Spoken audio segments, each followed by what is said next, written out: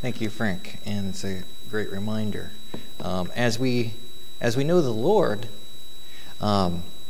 if we truly know the Lord, and not just know about Him, then we should also begin to become more like Him. It just says when we know each other, and we have good friends, close friends, we start to become, especially with husbands and wives, we start to become a little bit like each other in some ways. And so the same way with the Lord, as we get to know the Lord and really become His friend, what a friend we have in Jesus.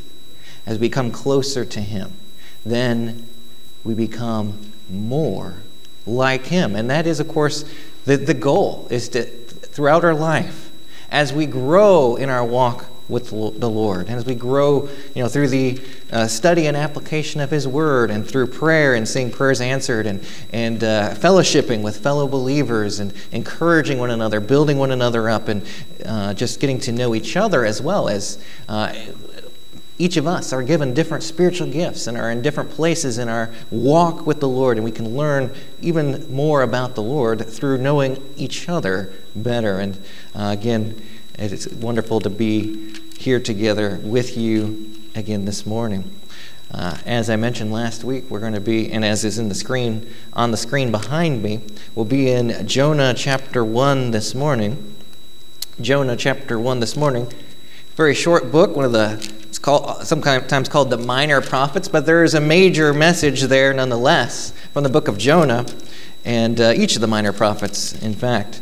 But the book of Jonah is a book that, it's a story that we're usually very familiar with, or in Sunday school, if you've gone to Sunday school or been in a Christian school or grown up with the Bible stories. It's a familiar story of Jonah and the whale, or the great fish. And it's a story that some have used, to ridicule Christians and say, oh, do you really believe that Jonah was swallowed by a great fish? Going back to the Scopes trial of 1925, William Jennings Bryan was the prosecuting attorney in a case that the ACLU, yes, the ACLU, the American Civil Liberties Union that's still active today, was active then and just beginning to get going on removing the Bible from our culture. It would be the same group that would help bring lawsuits later on to get the Bible and prayer taken out of public schools altogether. But back in 1925, things were quite different in our country here in America. In 1925, there was a law on the books of Tennessee, as well as at least 20 other states, that forbade the teaching of evolution. Evolution had been around since the mid-1800s with really even long before that. The idea of spontaneous generation and evolving from lower life forms had been around, but had been popularized and made to appear more scientific to some by, of course, Charles Darwin. And then in America, the church, for the most part, and the culture, for the most part, as the culture was very influenced by the church, rejected the teaching of evolution in America. It would take hold in Europe, and it would sow the seeds for communism, for Nazism, the idea that inferior evolved human beings, if they're truly human and not just apes, well, they can be eliminated because the higher race of people, they should be allowed to continue improving and populating and controlling everything. Of course, that's a very evil idea, but it's one that grew out of evolution. But in that Scopes trial of 1925, William Jennings Bryan, who was a 3-time candidate for president with the Democratic Party, he was actually the chair of the Democratic National Convention. He was the vice president under Woodrow Wilson during World War I. Well, he was an attorney as well, and knew the law, and he brought the case against a teacher. It was a setup, really, by the ACLU, by the American Civil Liberties Union, that wanted to have a test case. They wanted to have a case to get publicity for evolution and to show that Christians, what they believe in the Bible, it really isn't that worth being taught in the schools or being believed by society as a whole, but rather it should be questioned, should be brought into question, and other ideas like evolution should be taught instead, or at least allowed to be taught. And it was against the law in Tennessee, so The ACLU got a teacher to confess that he had taught evolution in the state of Tennessee, and they brought the case against him, essentially turned him in. He was briefly arrested, arraigned, and then given a date in court. And on that court trial in Tennessee, in that trial, John Scopes was on trial for teaching evolution against the law in the state of Tennessee in the public schools.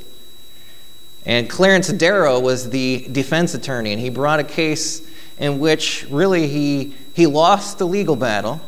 It was proven to be against the law to teach evolution in the state of Tennessee. It was proven that John Scopes, had confessed. Should have been open and shut case as far as the law was concerned, but Clarence Darrow succeeded in putting William Jennings Bryan on the witness stand, calling him to the witness stand, something that William Jennings Bryan was never allowed to do in vice versa to Clarence Darrow. And he asked William Jennings Bryan a series of questions about the Bible, and one of them had to do with Jonah. And of course, Clarence Darrow's objective was try to make Christians seem simple-minded or silly or just blindly believing things that logical, reasonable people wouldn't believe. And of course, for unbelievers, they fail to grasp the supernatural and refuse to believe in the existence of God. That makes sense. But to us who are believers, we believe that God can do anything. Do we not? Including providing a great fish or a whale to swallow a man whole. Well, it was one of the points that that lawyer, Clarence Darrow, used to ridicule Bryan, to try to make him look silly, because he said, yes, I believe that. And although most of the town and the local area in Tennessee supported William Jennings Bryan and his side of the arguments, and most of his arguments were made fairly well. If you listen to the actual debate or read the transcript, he did fairly well most of the time. But the papers, even back then, the newspapers, including in New York, were just very liberal and spun the story to make Christians look narrow-minded and that they were pushing their beliefs on everyone else. And eventually the public opinion began to turn in America, and eventually evolution was, of course, legalized, and then eventually creation was thrown out of the schools, the Bible and prayer were thrown out of the schools, and evolution and humanism, which is a religion, replaced it in the school as the state-sponsored religion. But that was not the case. And for at one time in our nation, in 1925, and until the 1950s, a good 20 states still continue to have those laws on their book against evolution and in support of the teaching of creation in the schools and the Bible in general. Well, we come to the story of Jonah this morning, and often it is a story that we see almost as a children's story, but it's really not written with just children in mind. And remember, this was all Scripture. This is Scripture. All Scripture is written by the inspiration of God, and is profitable for doctrine, for reproof, for correction, and for instruction in righteousness, that the man of God may be thoroughly furnished unto all good works.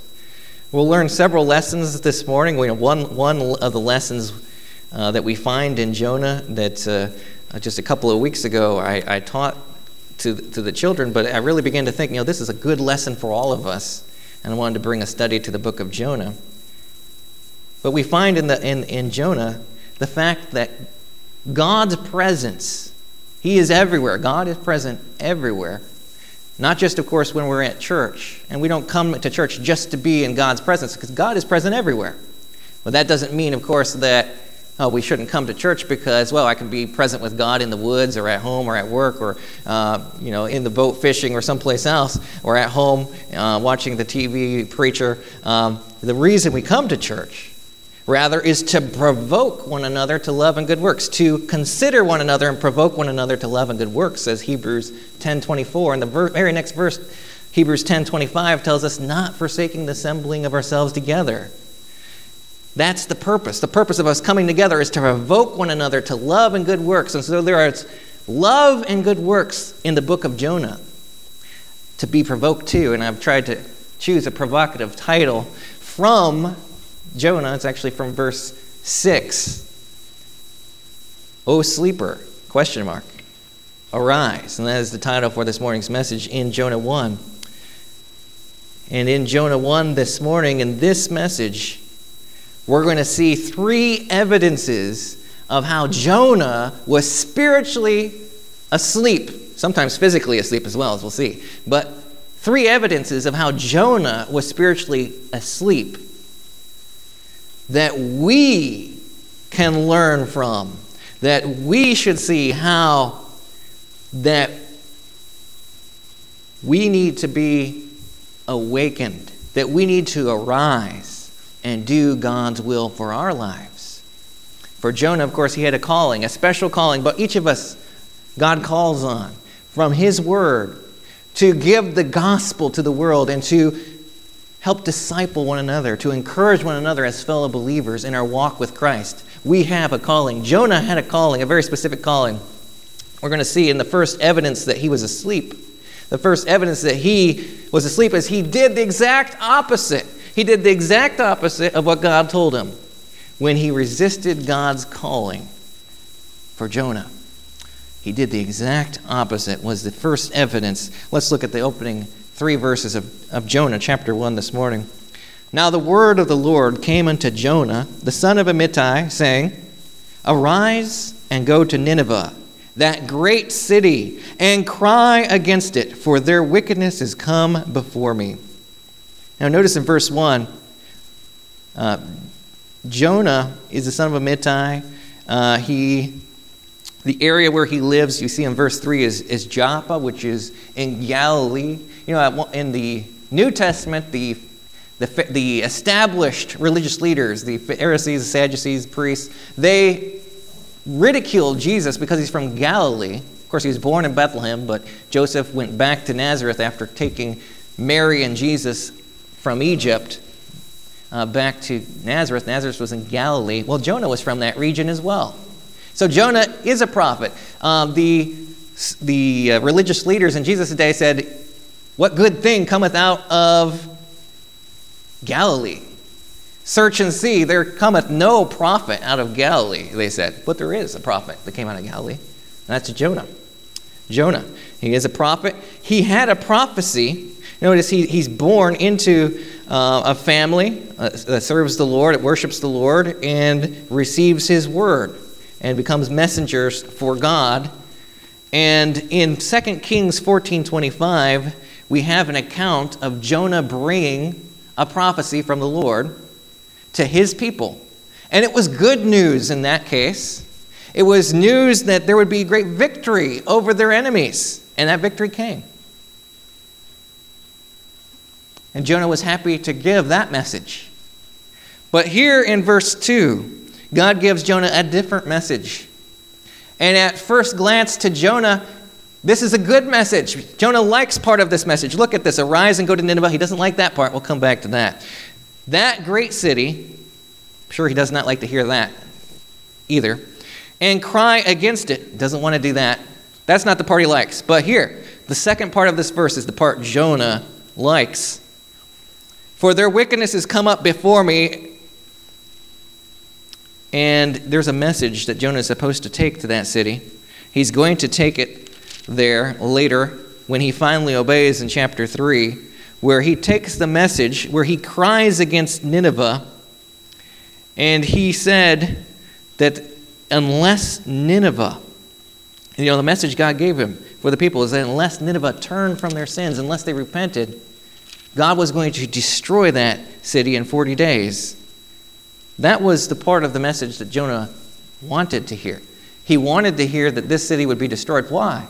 Nineveh was the capital of Assyria, an enemy that Jonah had seen his people had some success against, but an enemy that continued to come back. And if Jonah knew the future, and we don't know that he did, but if Jonah were to know the future, he would know that one day Assyria, the capital of which was Nineveh, would conquer his people, the northern kingdom of Israel, and would permanently deport them. They would be scattered, never to return to their land. So we may think, it may be easy for us to look at this and say, Jonah, you're a prophet of God. Why didn't you apply the things you were teaching others to your own life? Why didn't you take this message that God gave you? Why did you disobey? Why did you do the exact opposite of what God told you? It may be easy for us to think that way, but consider for a moment. If any of us were given a message from God saying, go to North Korea and preach to them, telling them to repent. And what if you knew North Korea, well, we already know, they have, nuclear capabilities. They're working on missiles and being able to fire those. They say they can hit Guam. They could, I'm sure, hit Japan and other places. They'd like to hit us. What if you knew or suspected was highly likely that one day North Korea would nuke America? America would have to be evacuated from how many hits they received. And when they evacuated the country to get away from the contamination, before they can ever return, other people would move in and take over, let's say from Canada and Mexico and other countries nearby. And America would never again be the United States of America as we know it today.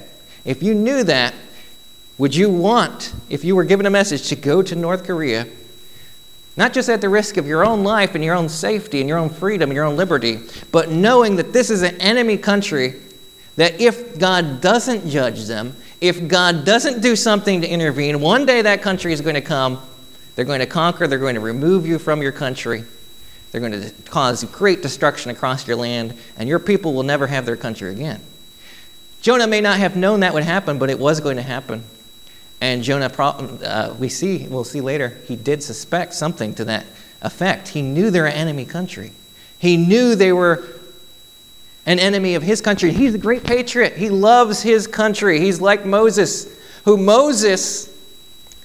when God was willing, to destroy his people that were rejecting Moses' leadership and rejecting God's leadership, was willing to destroy them and make a nation out of Moses alone. Moses was willing to sacrifice himself for the good of his country, and he wanted God to spare them. He was willing himself to die if that be necessary for the good of his country. And Jonah, I believe, is in the same frame of mind. We're going to find that frame of mind later in the passage as Jonah, Jonah is the one who writes this book. And it's going to be interesting to see how he ends the book.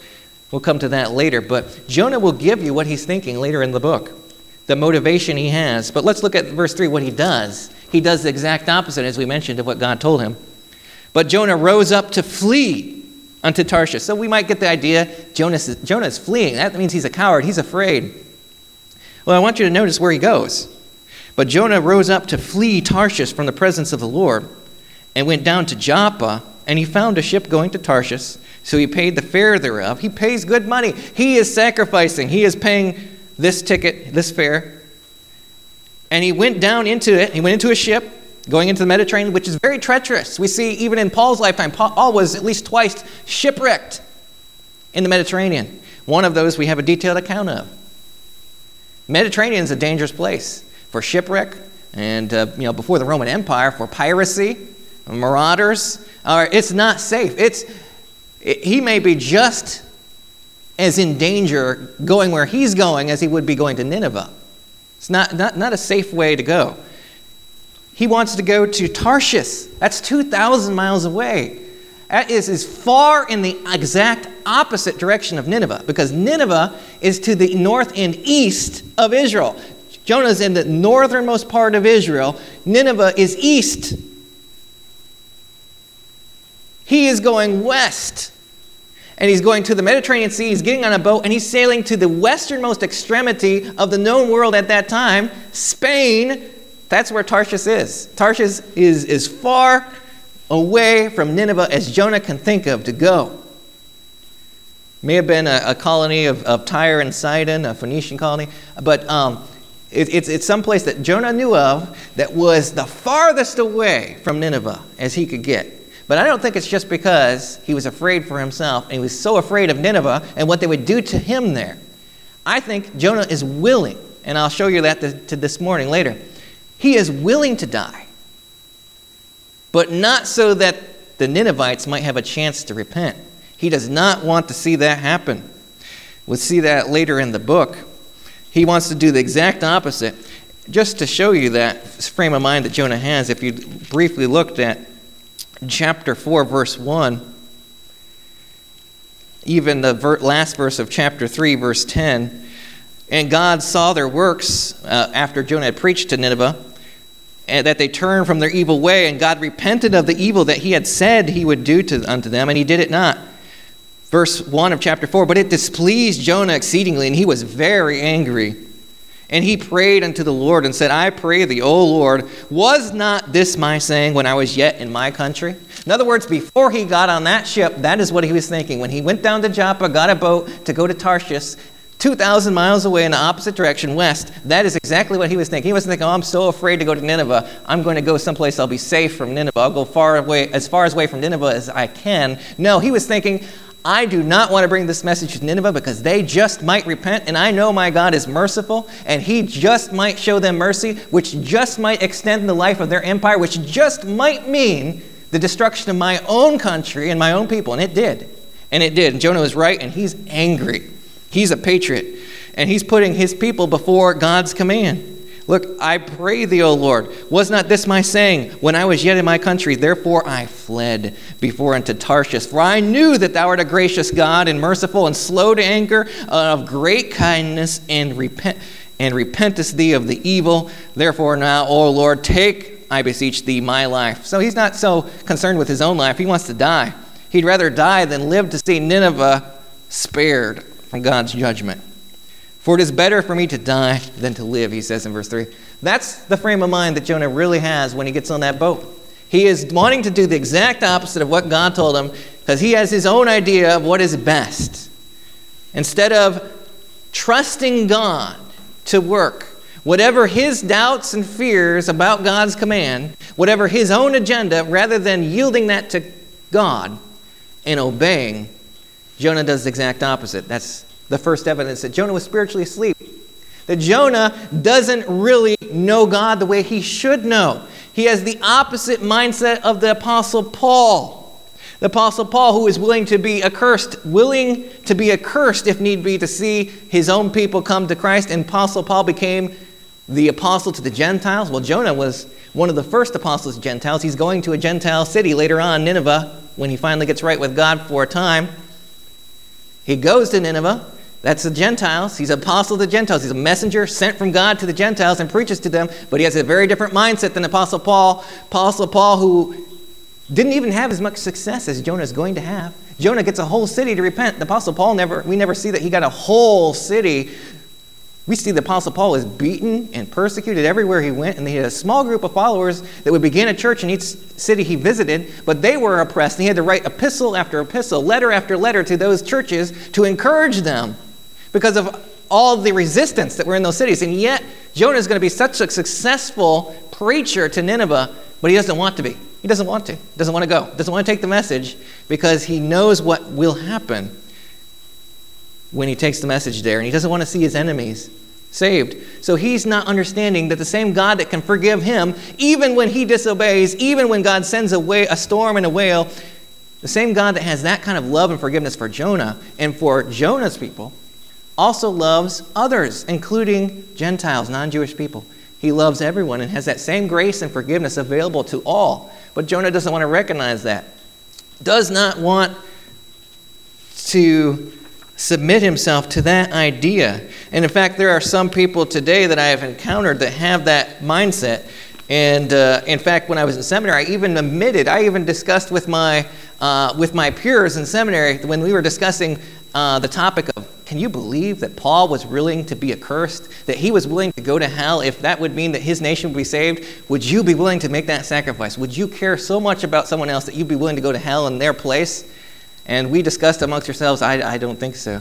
And I even brought up Jonah, and I said, I think I would be more like Jonah than Paul in that way. That I'd be more likely to say, well, no, they deserve what they're going to get. I don't want to go to hell. No, that's not the way that Paul thought. And that was something that my peers and I had to discuss and say, that's convicting. That's challenging. The passion and the care, the compassion that Paul had for people who were lost, that Jonah did not have.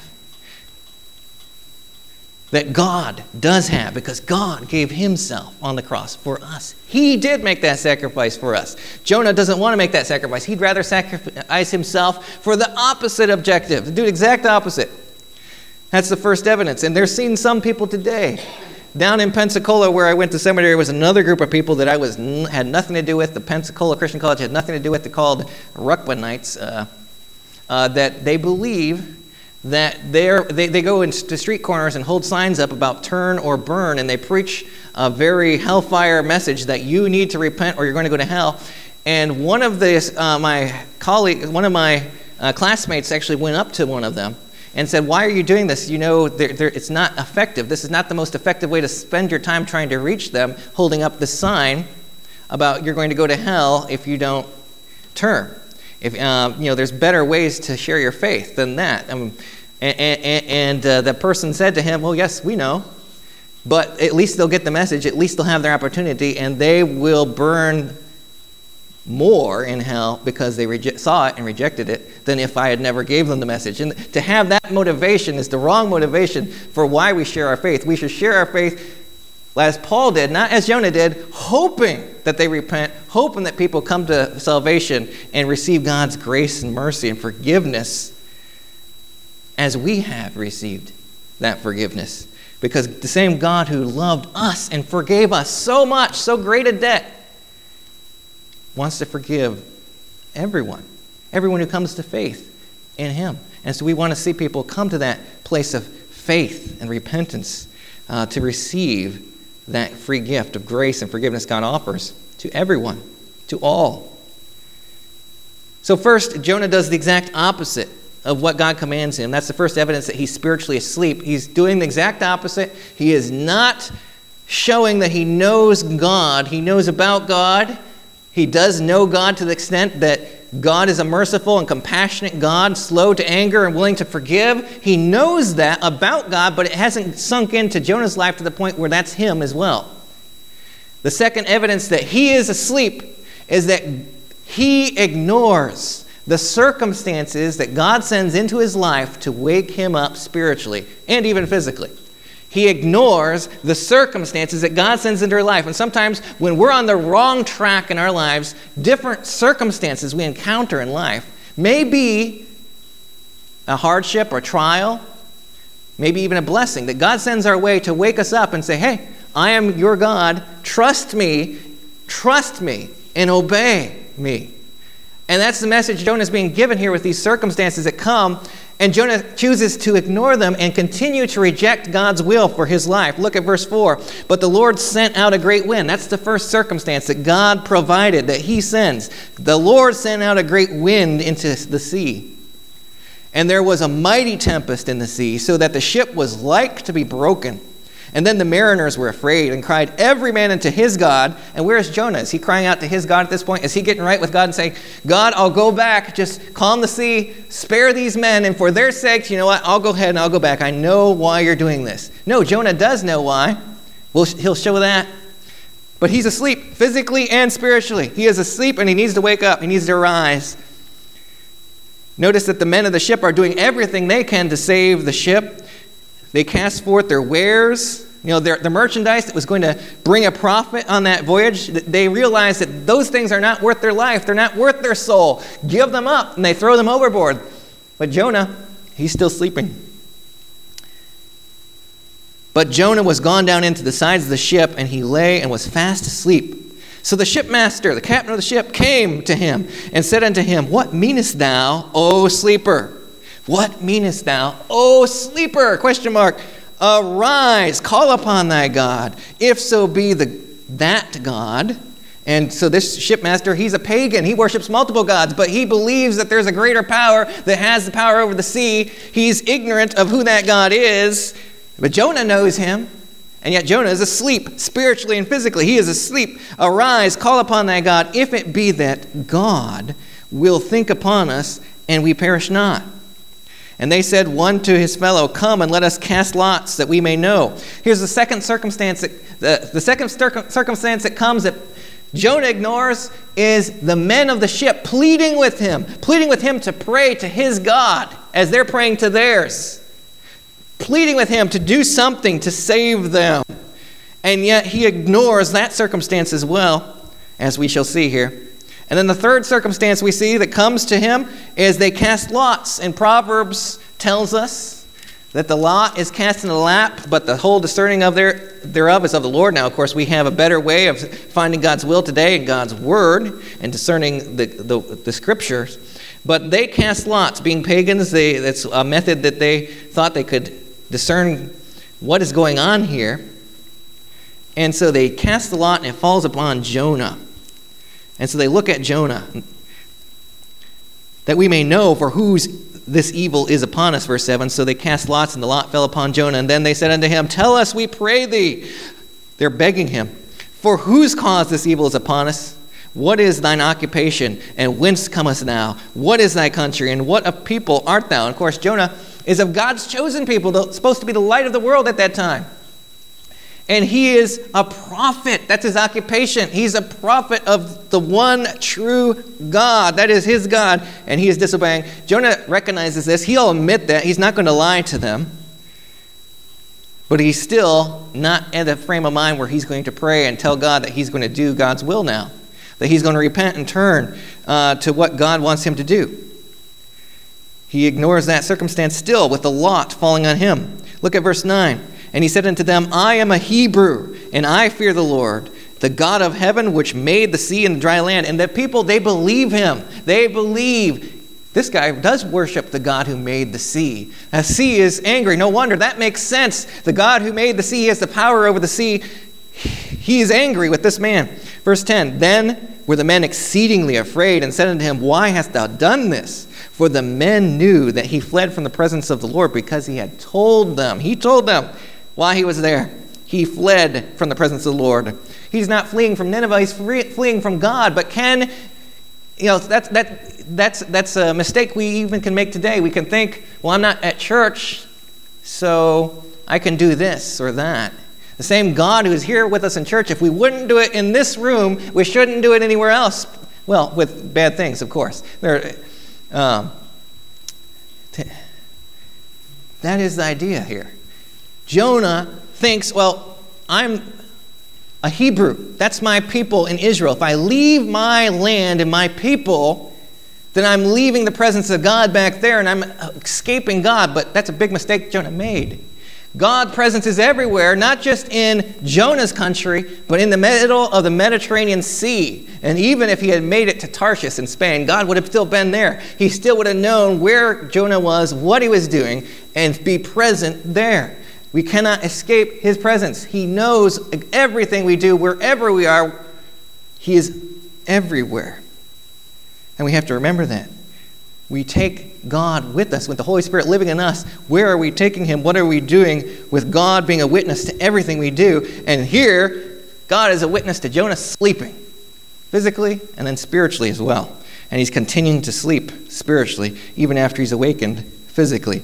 Verse 11, Then said they unto him, What shall we do unto thee, that the sea may be calm unto us? For the sea was wrought and was tempestuous. And Jonah has still ignored these circumstances. The tempestuous sea, the people around him are not ignoring the circumstances. It's clear to them that God has sent this storm because of Jonah. Jonah even admits as much. But he's not willing to be moved by the circumstance, by God trying to get his attention to do what God has called him to do.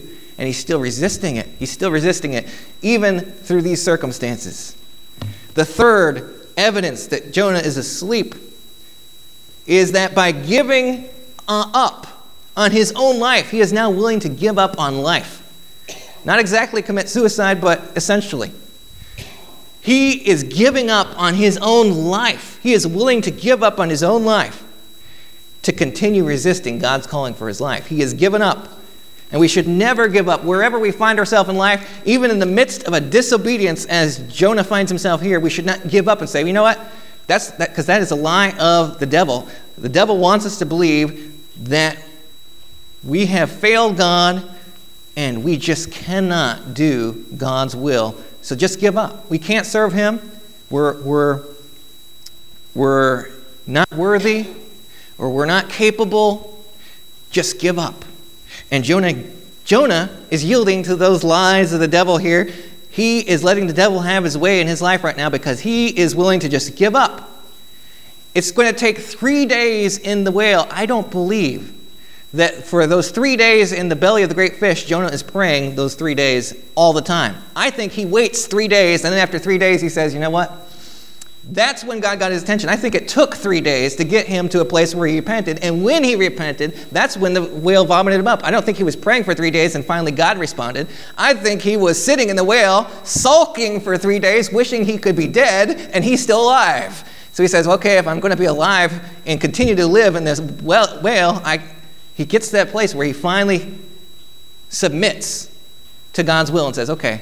And he prays. We'll see that next time. It's not going to be next week because of Mother's Day, but we'll see that next time. He's finally going to pray, and we'll examine that prayer and get right with God to the extent that he will at least outwardly go through the motions of doing God's will, but his heart is still not there. He's still not in it in his heart. But notice the men, they realize that it's not right to give up on your life. They realize it's not right to take the life of another human being. You know, we get all these situational ethics today where, okay, you've got five people in the lifeboat. If one of them doesn't die, they're all going to die. So which one should we sacrifice? That's not right. Even the sailors realize that's not right. The situational ethics doesn't apply here. God's going to hold us accountable for taking this man's life. And so they do all they can to save his life. But Jonah himself says, throw me over. So verse 12, when they asked him what they should do, he said unto them, take me up and cast me forth into the sea. So shall the sea be calm unto you. Jonah knows. He's a prophet. He knows what's coming in the future. He knows if he is cast into the sea, God's wrath will be satisfied, and he will save those men on the ship. But he's not interested in saving himself. He's not interested, even if that means doing what God has called him to do, he's not interested. He'd rather die than give that message to Nineveh. So he's going to try. He says, verse 13 says, nevertheless, the men rowed hard to bring it to the land. So they try everything they can to save his life. But they could not, for the sea wrought and was tempestuous against them. Wherefore, they couldn't fight against God. It was God's will that as long as Jonah was in that boat and resistant, they were not getting anywhere. Wherefore, verse 14, and that's where we can find ourselves in life. As long as we resist God's will for our life, we're not getting anywhere with where we want to go. As a child of God, you know, the world, they can get away with a lot of things, but they'll pay a dear price for it one day in all eternity. But us, as the children of God, God doesn't let us get away with sin in that way. He holds us accountable. He stops us. He knows everything we do. And look at verse 14. Wherefore they cried unto the Lord and said, we beseech thee, O Lord, we beseech thee, let us not perish for this man's life, and lay not upon us innocent blood, for thou, O Lord, hast done as it has pleased thee. So they took up Jonah and cast him forth into the sea, and the sea ceased from her raging. And then the men feared the Lord exceedingly and offered a sacrifice unto the Lord and made vows. Notice when an unbelieving person prays in faith, you know, I believe these guys did get saved here. Some people debate that. I believe that when it says they feared the Lord Jehovah exceedingly and offered a sacrifice unto the Lord and made vows, I believe they were getting saved. I believe they came to see through this circumstance who the one true God is. They're probably going to forsake, I believe, their other gods for the most part. Maybe not every man among them, but I believe these men are getting saved right here on the boat, getting right with God, even as Jonah is still set in his ways and willing to go down to a watery grave. These men are getting right with God. And Jonah bears witness of that. He's the author of this book. He knows that. He knows that God wants people to come to repentance, wants the people to come to a place in their life where they're right with him and submit themselves to him. And the men on the boat did, but not Jonah, not yet. Verse 17, now the Lord prepared a great fish, another circumstance in Jonah's life that God worked through, a great fish to swallow up Jonah. And Jonah was in the belly of the fish 3 days and 3 nights. And notice verse 1 of chapter 2, then Jonah prayed. I believe he was in the whale's belly for 3 days, hoping to die. And then after 3 days, he prayed. And that's what we'll come back to in a couple of weeks after Mother's Day. God wants us all to know him, not just know about him, but to know him to the point where we become more like him and we submit ourselves to him, where we trust and obey him. for everything that he wants of us. God has a purpose for each of us to fulfill as a child of God, as a believer in him. And Jonah, this chapter in Jonah chapter 1, teaches us those 3 ways in which we should not resist God and be spiritually asleep. We need to arise and do what God has called us to do. First of all, we need to obey God's word, the commands he gives us in his word. Jonah received God's word and then did the exact opposite. How often do we also? We have so many commands in this book, God's word, that we're given. How often do we do the same thing that Jonah did by doing the exact opposite of what God commands us in his word? And then secondly, we need to pay attention to the circumstances in life. Circumstances don't trump God's word. They point us back to God's word. God will send circumstances in our life sometimes that are to wake us up so that we will arise and obey his word. Not so we can interpret our own objective from the circumstances and say, okay, the circumstances are dictating that I do this. God's told me to do this. No, God speaks in his word, and he gives the circumstances to get our attention to obey his word. And that's what we need to do, unlike Jonah in chapter 1. And third, we need to never give up on our life that God wants us to have. We need to arise to fulfill God's purpose, God's calling for our lives each and every day. Arise with that purpose, with that calling in mind, and submit ourselves to it. Unlike Jonah, who was willing to be cast into the sea and meet a watery grave or die in a whale's belly. He was hoping, it seems. Then do what God had called him to do. What is it God is calling us to do each and every day and in the future for him? As long as we are here, God has a purpose for us, a calling for us. Oh, sleepers, if any of us are asleep this morning spiritually, let's arise to do God's will for our lives. Let's choose to always follow Jesus. Unlike Jonah in chapter 1, no turning back. No turning back. At this time, in a little bit here, we'll sing that song. I have decided to follow Jesus, and I pray if there's anyone who hasn't made that decision, I trust and hope that you all have, that you will make that decision. But each day you will make that decision to follow Jesus every day.